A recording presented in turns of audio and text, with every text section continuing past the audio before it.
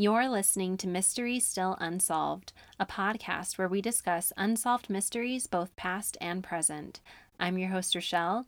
Today we will discuss the case of the 8-Day Bride.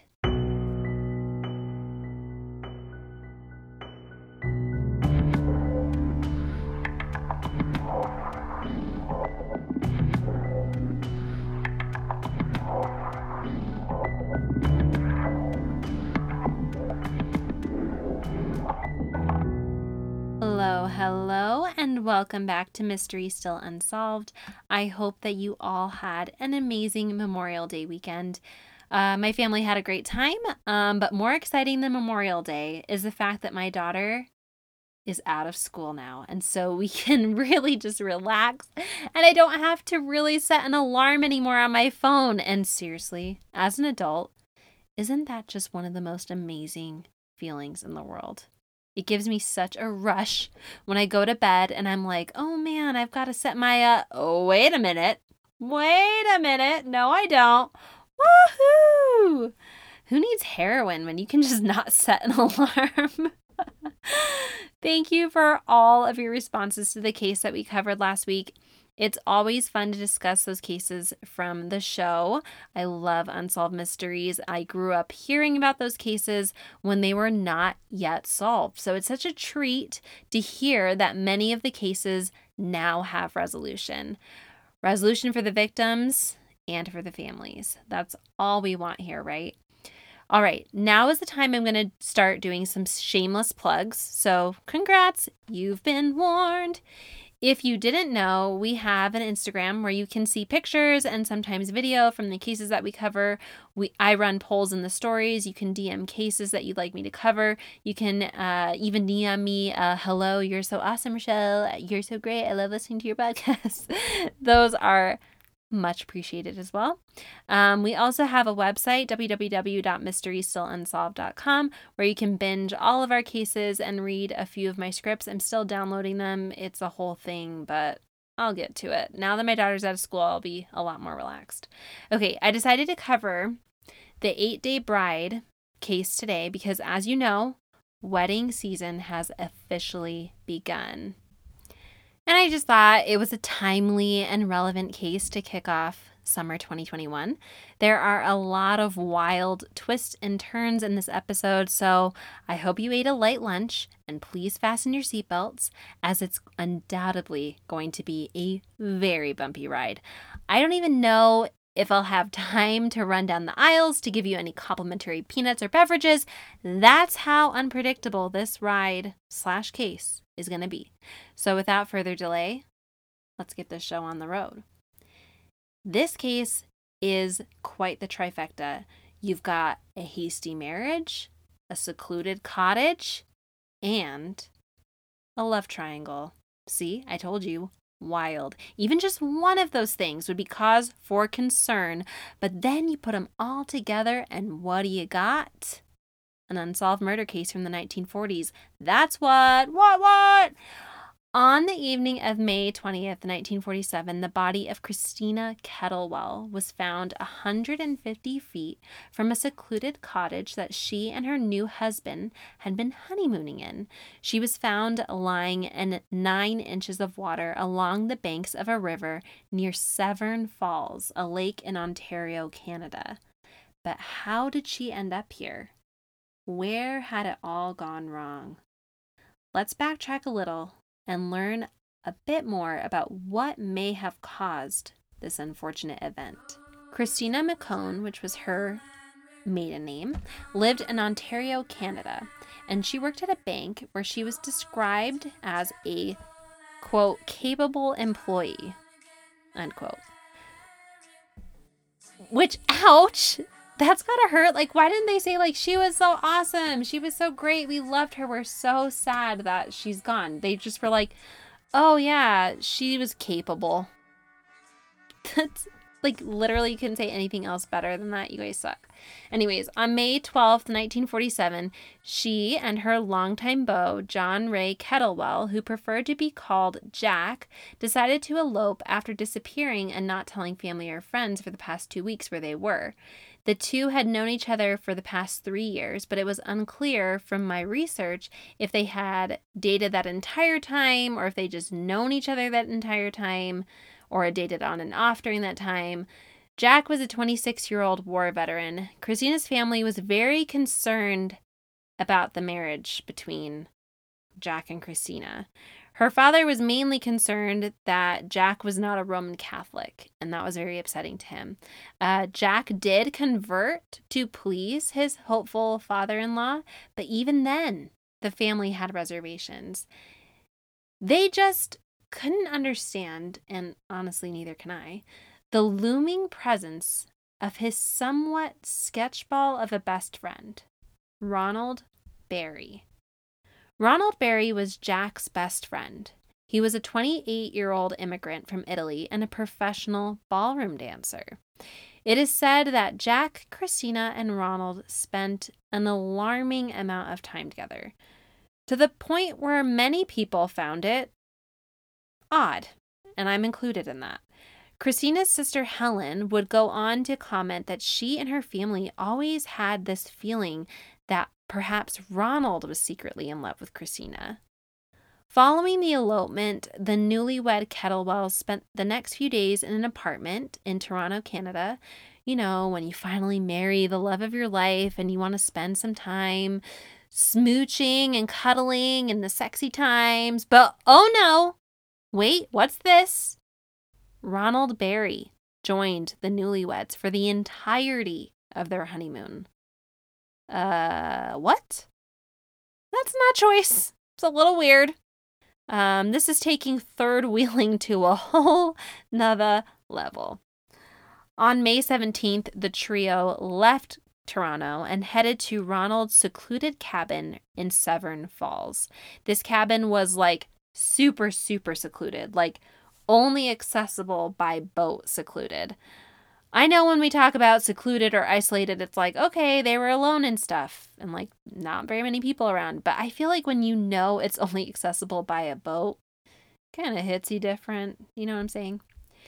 While at the cabin, Christina began to behave quite bizarrely. She would break out into these random crying fits and then moments later look dazed and confused and completely unresponsive to Jack or Ronald.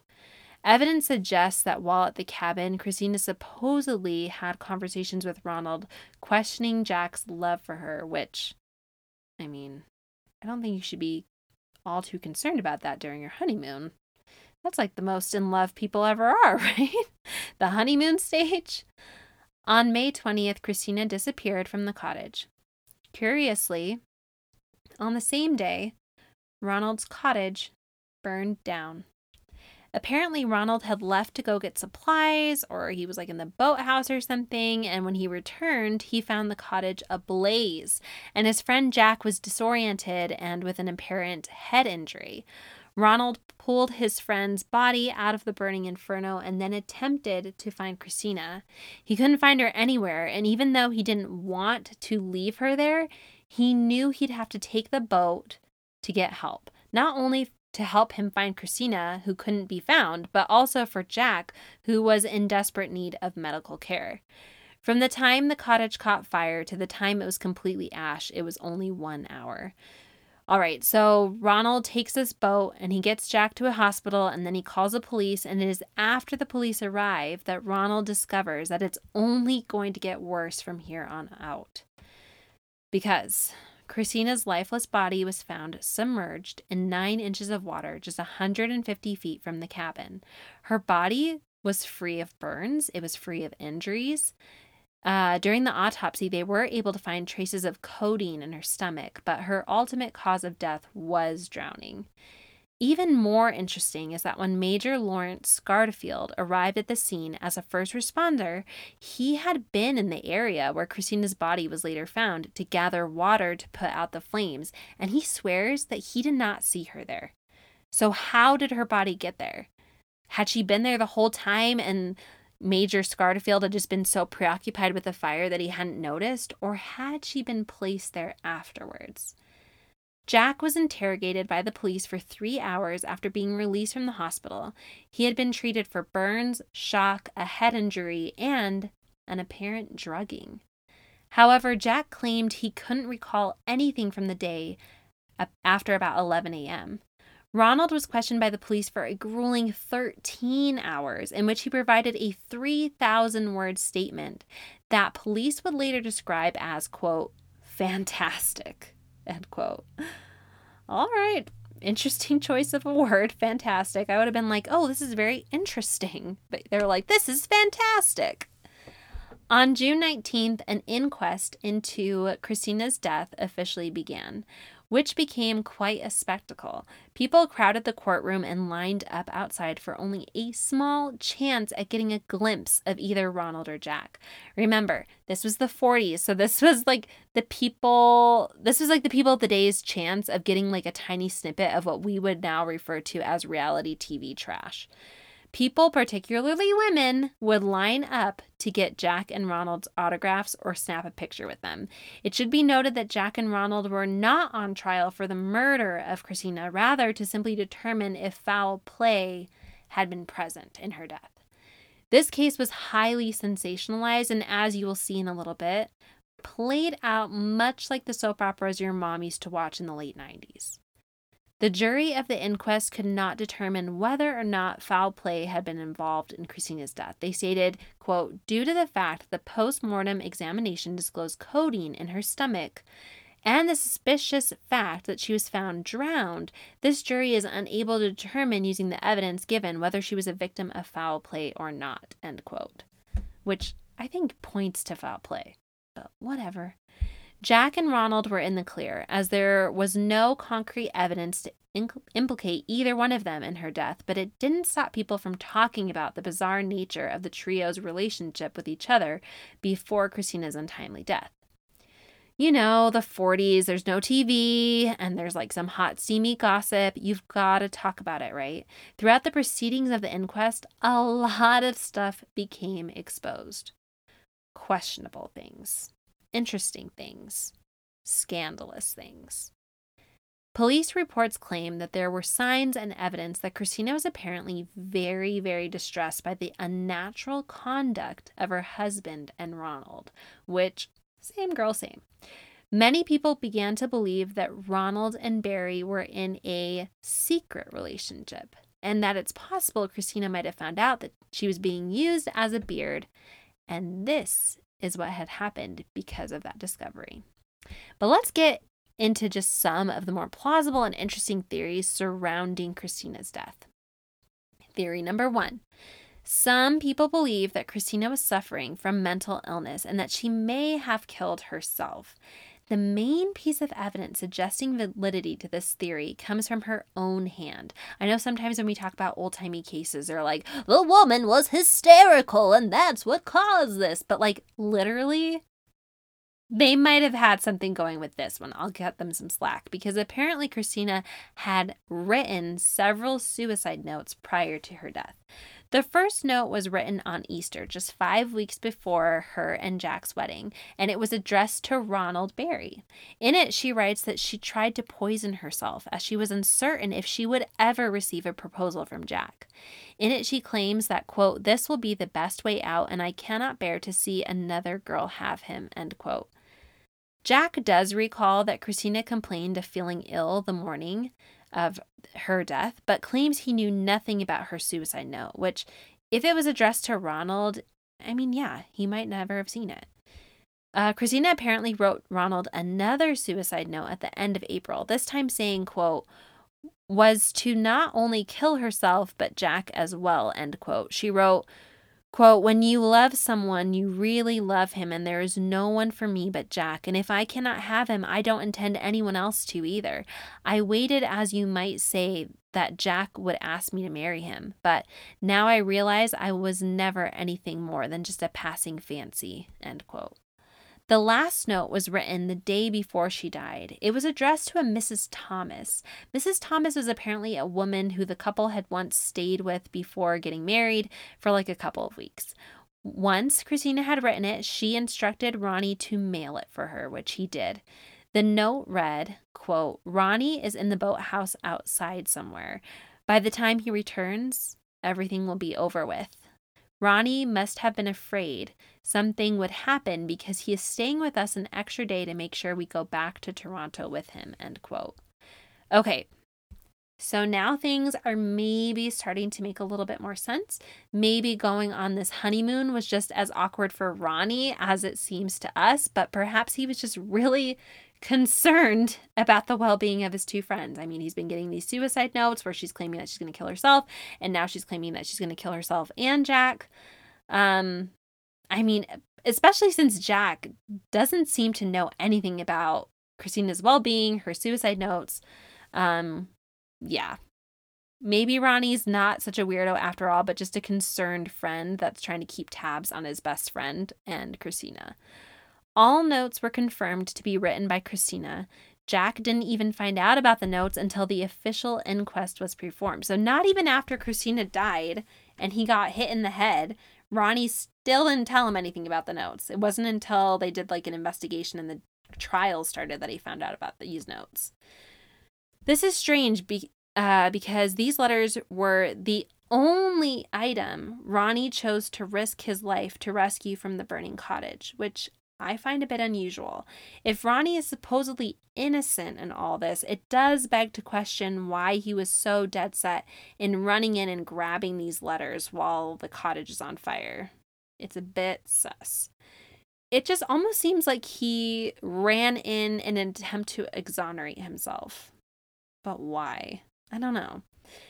Furthermore, Ronnie, during the course of his 13-hour interrogation, provided a somewhat different story that varies greatly from the first account. In this scenario, he claims that he returned from the boathouse to find his friend Jack with blood on his face and looking incredibly disoriented. And in this account, he says that he saw Christina standing there.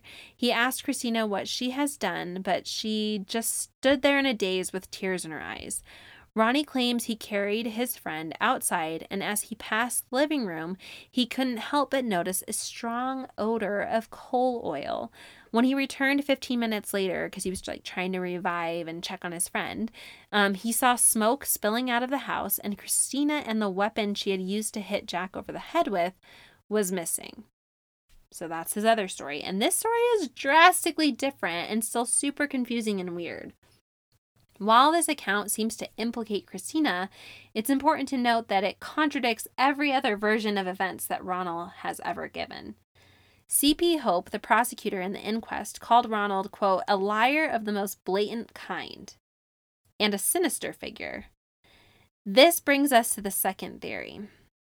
This theory points to Jack and Ronald not being as innocent as they'd like to have you believe, but instead basically implicates them as being conspirators and orchestrators of this tragedy from the beginning. It all started when the inquest uncovered insurance policies purchased before Christina's death. Apparently, Jack had taken out two $5,000 life insurance policies, one for himself and one on Christina. Both policies contained a double indemnity clause, which would allow the benefits received by the beneficiary to double if the person died in some sort of unfortunate accident, a sum worth about $200,000 today. Strangely, Ronald Barry was listed as the beneficiary on both of the policies, which I feel like you would normally award the money to your spouse in the case of your untimely demise. But nope, not these weirdos. They're going to give it to their friend. I mean, who are we to judge? They were very close. Ronald even came on the honeymoon. I don't know. Furthermore, Ronald had recently taken out an insurance policy on his cabin. For the amount of $5,000, and then mysteriously or conveniently, depending on how you want to look at it, the beneficiary for that policy was Jack. Apparently, Jack, after returning home from war, gifted Ronald his war gratuity, a payment to Canadian servicemen when discharged.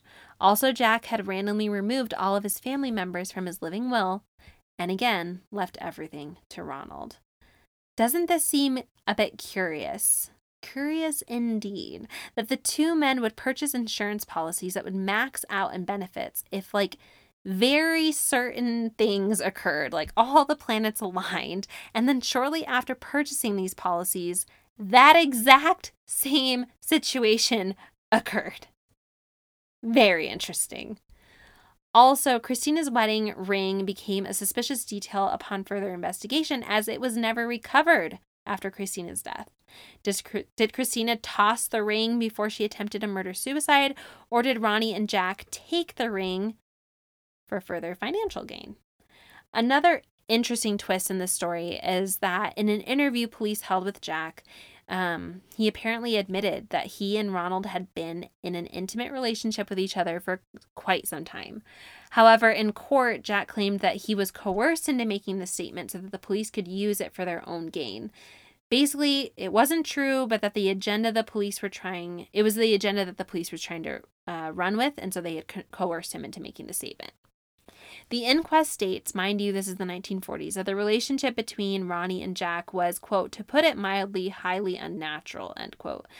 There was no evidence to ever prove this relationship, but it was highly suspected.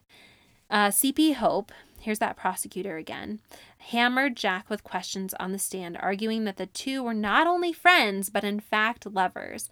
In an article written years later, the official report came out on the case, which stated that, quote, after many hours and vigorous and tedious questioning, Kettlewell did finally admit to a salacious affair with Mr. Barry, and it was due to his admittance that the love triangle was finally able to take shape, end quote. I mean, people under duress, being questioned for multiple hours, especially in the 40s when they didn't necessarily have all the rights that we have today. I mean, yeah, he may have been coerced into saying something untrue just to get the questioning to stop. That happens all the time. Even now, I mean, I feel like a couple of years ago, I watched a very interesting docuseries on Netflix. I'm pretty sure it was called False Confessions or something like that. And it talks all about the dirty, sneaky things law enforcement officers will do to get people to admit to things that they didn't do, such as getting their suspect so tired and so delirious that they will say just about anything to get it to end. Some things that they say are, quote, just sign this statement and it will all be over, end quote, or just sign this and you can go home. This is not ethically or morally right. It's not how they're trained to conduct themselves in interrogations, but I mean, it happens. It happens. Well, now, if these two men didn't murder Christina, I feel a little bit bad for them because now not only are they being investigated for a murder, but their relationship has been outed as well. Or maybe they didn't even have a relationship, and then that's just another layer of unfairness to them.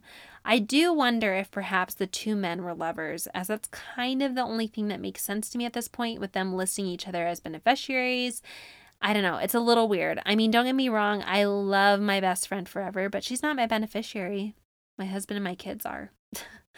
But maybe Christina just found out about their relationship and that drove her crazy? Or maybe the two men were in cahoots with one another, playing Christina as some sort of a pawn, and they knew how she would react if she knew, and how she would respond, and took advantage of that by purchasing these policies, planning on Christina's instability. Christina's sister Helen comments that Christina confided in her that she had actually been drugged prior to the elopement, and that when she came to, she just accepted her new marital status.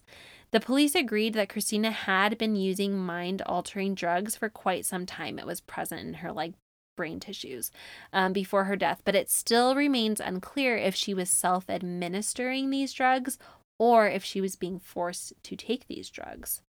Helen also confided that Christina told her that she feared both Jack and Ronnie.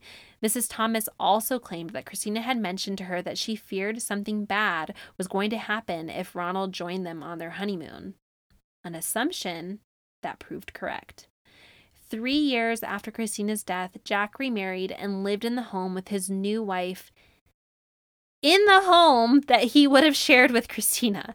The couple had 2 children before divorcing in the 1960s.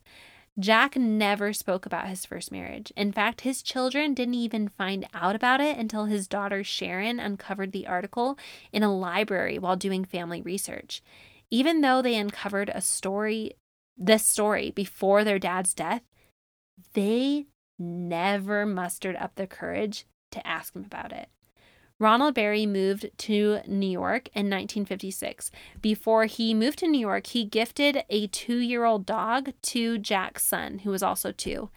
And then the family never heard or saw from him again. Was Christina murdered by the 2 closest people in her life, or did she attempt a murder-suicide that was interrupted?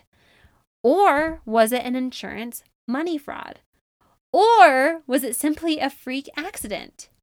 Here are my thoughts, and this is just my opinion. I'm going to stand on my Rochelle box.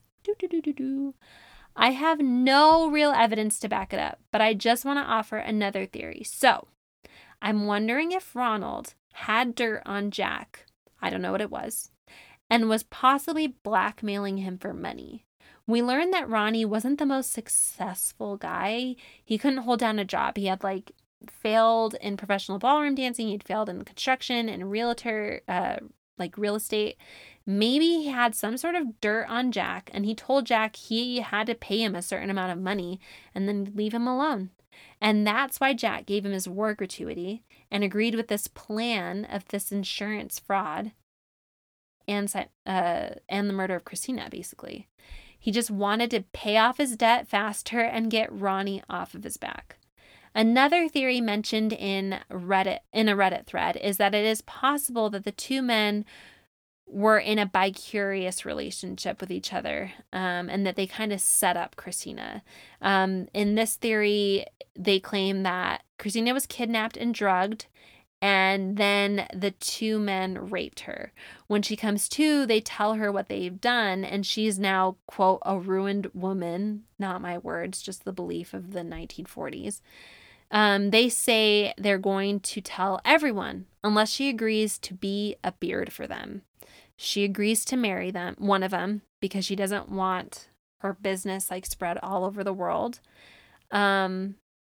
And then the whole time she was just being set up so that the 2 men could set themselves up with a ton of money.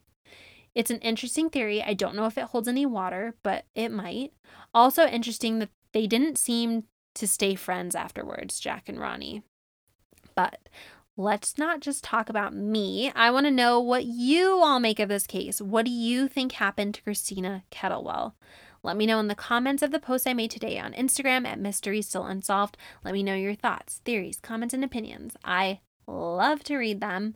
If you want to know how you can support the podcast further, you can follow me on Instagram at Mystery Still Unsolved. You can visit the website www.mysterystillunsolved.com. You can DM me a case suggestion.